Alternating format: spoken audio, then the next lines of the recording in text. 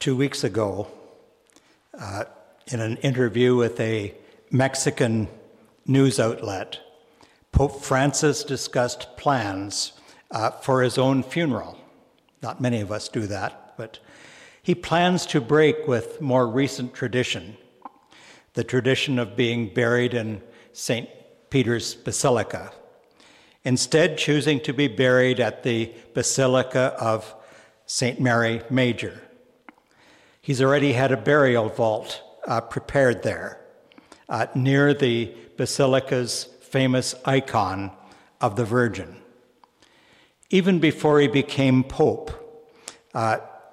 Francis would visit the Basilica to pray there before the icon Salus Populi Romani, protectress of the health and salvation of the Roman people.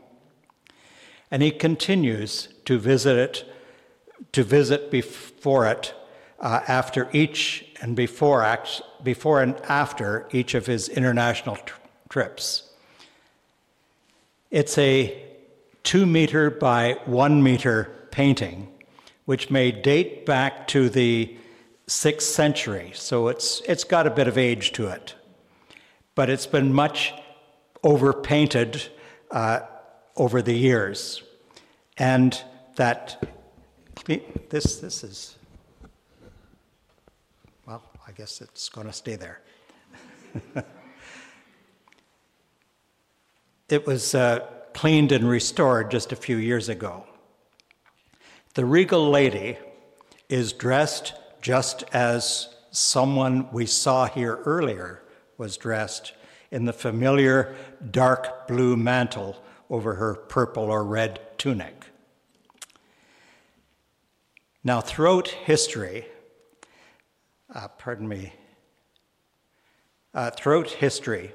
blue has been considered a sacred and valuable hue.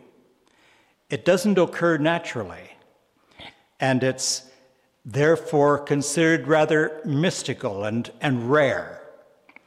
And one of the earliest true blue pigments was ultramarine, a color that's made from lapis lazuli, a costly stone that was once more precious than gold.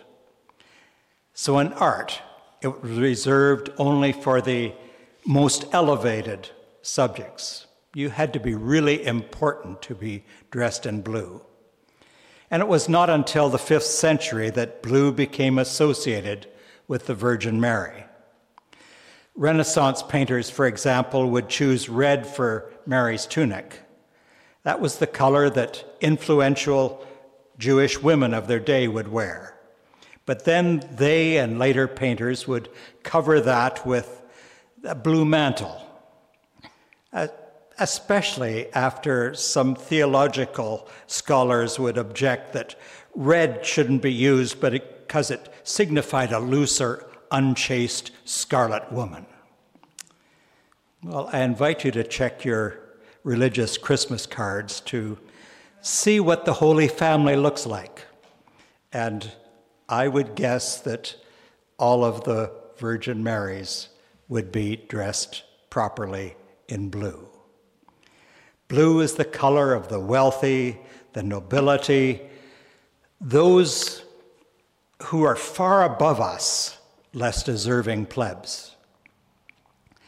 But I think Mary is dressed more appropriately in anything but blue, perhaps in brown.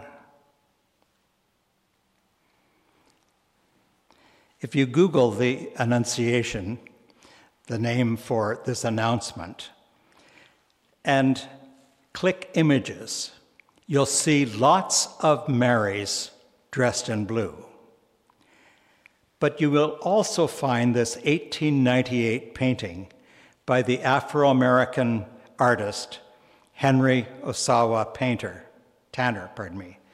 In his portrayal, Mary is a young, small, insignificant person who is clad in perhaps a dirty brown dress, sitting on a simple bed in a cave-like room with dirt-like walls. And before her is this pillar of brilliant light, so vibrant that it seems to shimmer and move, though it doesn't have any visible shape. That's the angel. And young Mary gazes at this angel with fascination and wonder. And as the Episcopalian preacher Kate Moorhead puts it, Mary looks upon the angel with all humility, as if she is saying, "How can I step aside for you?" It's not a position of weakness.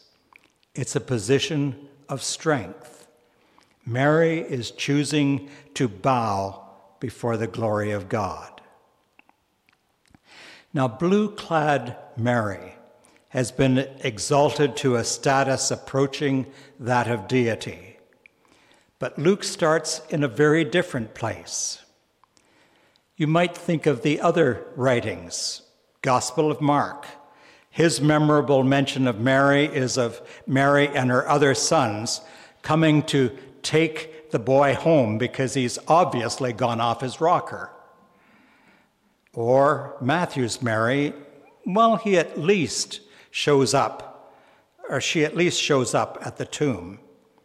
And then neither John nor Paul bother to mention Mary at all.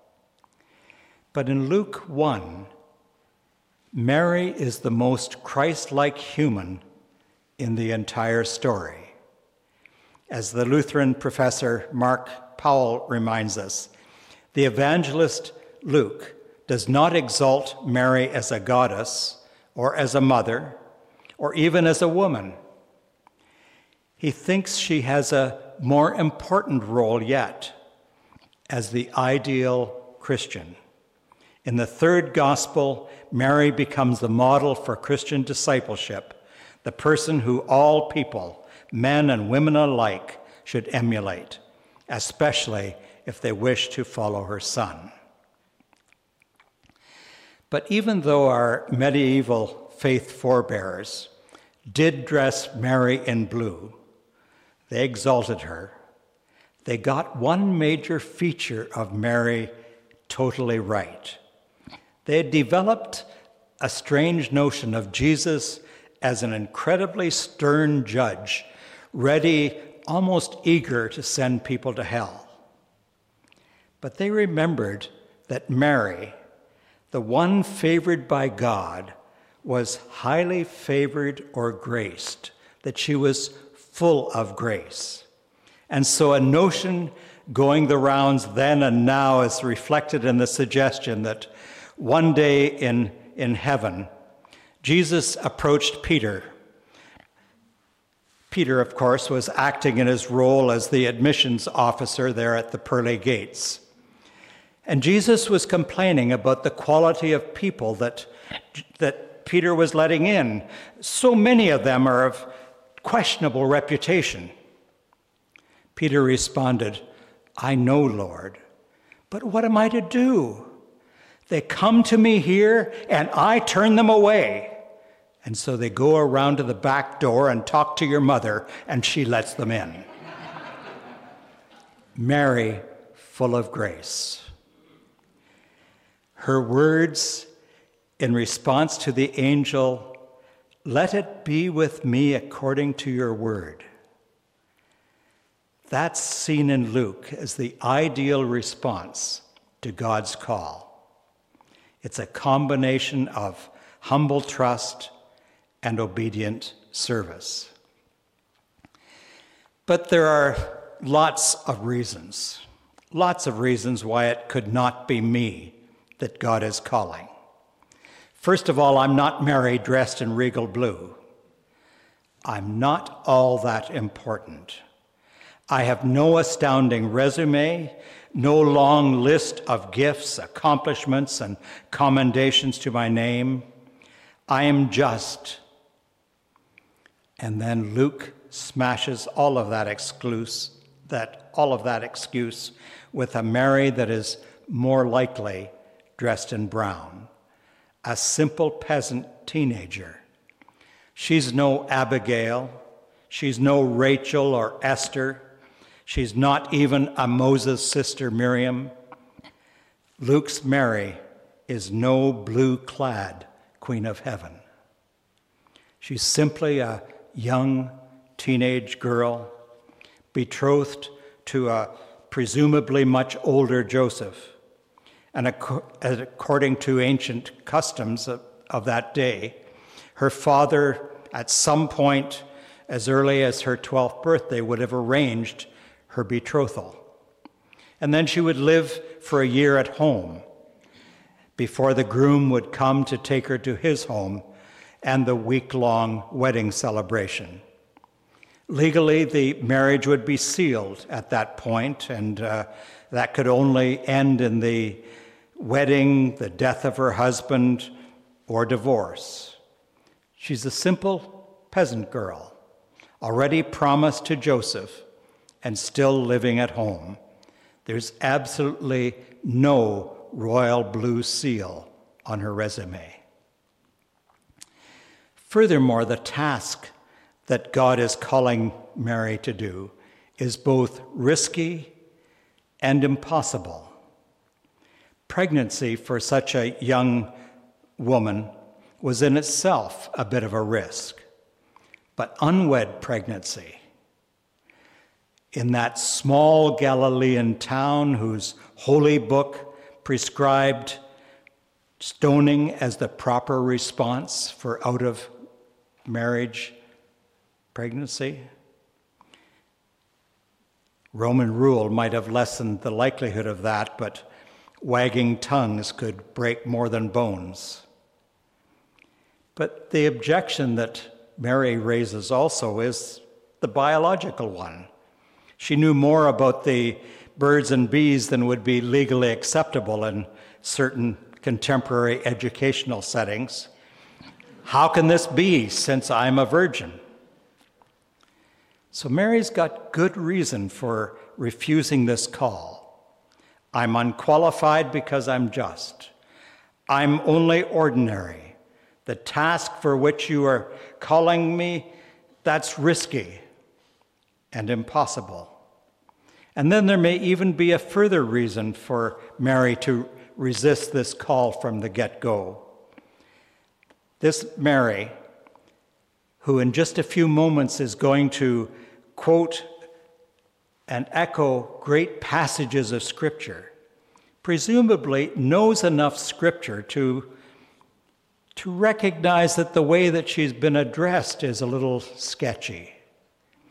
The angel's first words to her are, "Greetings, highly favored one, the Lord is with you." And there are only two Hebrew characters who are told by heavenly emissaries that they would be called favored, blessed among women. And those two women are Jael, who kills Sisera in Judges 5, and Judith, who in the Apocrypha kills Holofernes. So, hi, killer. So any reasonable, mild-mannered, Bible-believing virgin is going to have mighty good reason to worry about the assignment she's about to get. So sometimes those calls come in ways that do more to terrify than to entice. Now, I know that I, and maybe some of you, do quite well at crafting arguments that excuse me from whatever new challenge that is put before me. I've got all those good reasons why I don't really need to act in love toward that annoying neighbor or family member. I can explain in detail why my letter to that politician won't really make a difference in the grand scheme of things. And I can argue that my piddly contribution to creation care hardly seems worth the inconvenience. My monetary gift won't make that much of a difference for that refugee in Gaza or Sudan. And I know for a fact that I'm really not qualified to do that thing that people seem to think I can do. And the way that I was asked, Well, that was almost as bad as what that angel was doing with Mary, calling her or implying that she might be a man killer.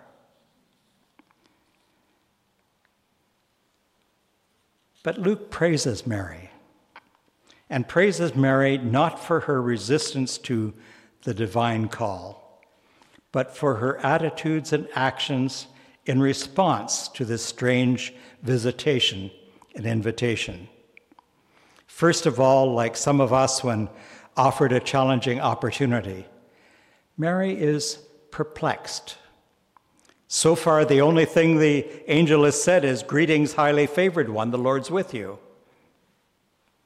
But nothing about pregnancy, nothing about virgin birth. The shock comes from the fact that she's been noticed by the divine, singled out by that angelic presence. I like how the Lutheran professor Caroline Lewis puts it. Let's be honest. Perplexity is exactly our response when the Lord shows up. To me? Why me? And why now? I think we underestimate the impact of what it means to know that God is actually around, is here with us. Doesn't God have better things to do? Bigger things to take care of? More major issues to maintain than me? Perhaps some more perplexity would do us well. And then Luke tells us that she pondered what sort of greeting this might be. And addressing her understandable fear, Gabriel then doubles down on the favored one comment. Don't be afraid, Mary. You have found favor with God. So God's callings come to Mary and to us not from some focus on what a wretch and worm am I, but rather from a sense of our being favored, being beloved of God. And Gabriel underscores that with his greeting and his repeating that greeting's core truth. And then comes the whammy, the impossible. And now you'll conceive in your womb and bear a son, and you will name him Jesus. And Gabriel goes on to describe the special role of this child. But then Mary does what any of us would do given an impossible assignment. She offers objections. That's what we all do. Questions. Just the facts, sir. How can this be since I am a virgin? Literally, I do not know, have not had sexual relations with a man. I've never been with a man. And somehow it seems right that a Mary or any of us would raise those hard questions. The self-doubts, the real-world questions. In Mary's case, those are grounded in scientific reality, her knowledge of the birds and bees. In our cases, those cold, hard facts, supposedly, might actually reflect more our own self-doubts and pessimisms rather than concrete reality. But Mary's questions, they do parallel and may even seem to justify our own similar questioning. But for Mary, the questioning does not stop there. Gabriel gives some explanation of how this will happen, and he offers Mary a sign that will remind her of what God can do. The sign of the pregnancy of Elizabeth. And unlike many of us, Mary seems open to receiving new information. And soon she sets out to visit her older cousin Elizabeth.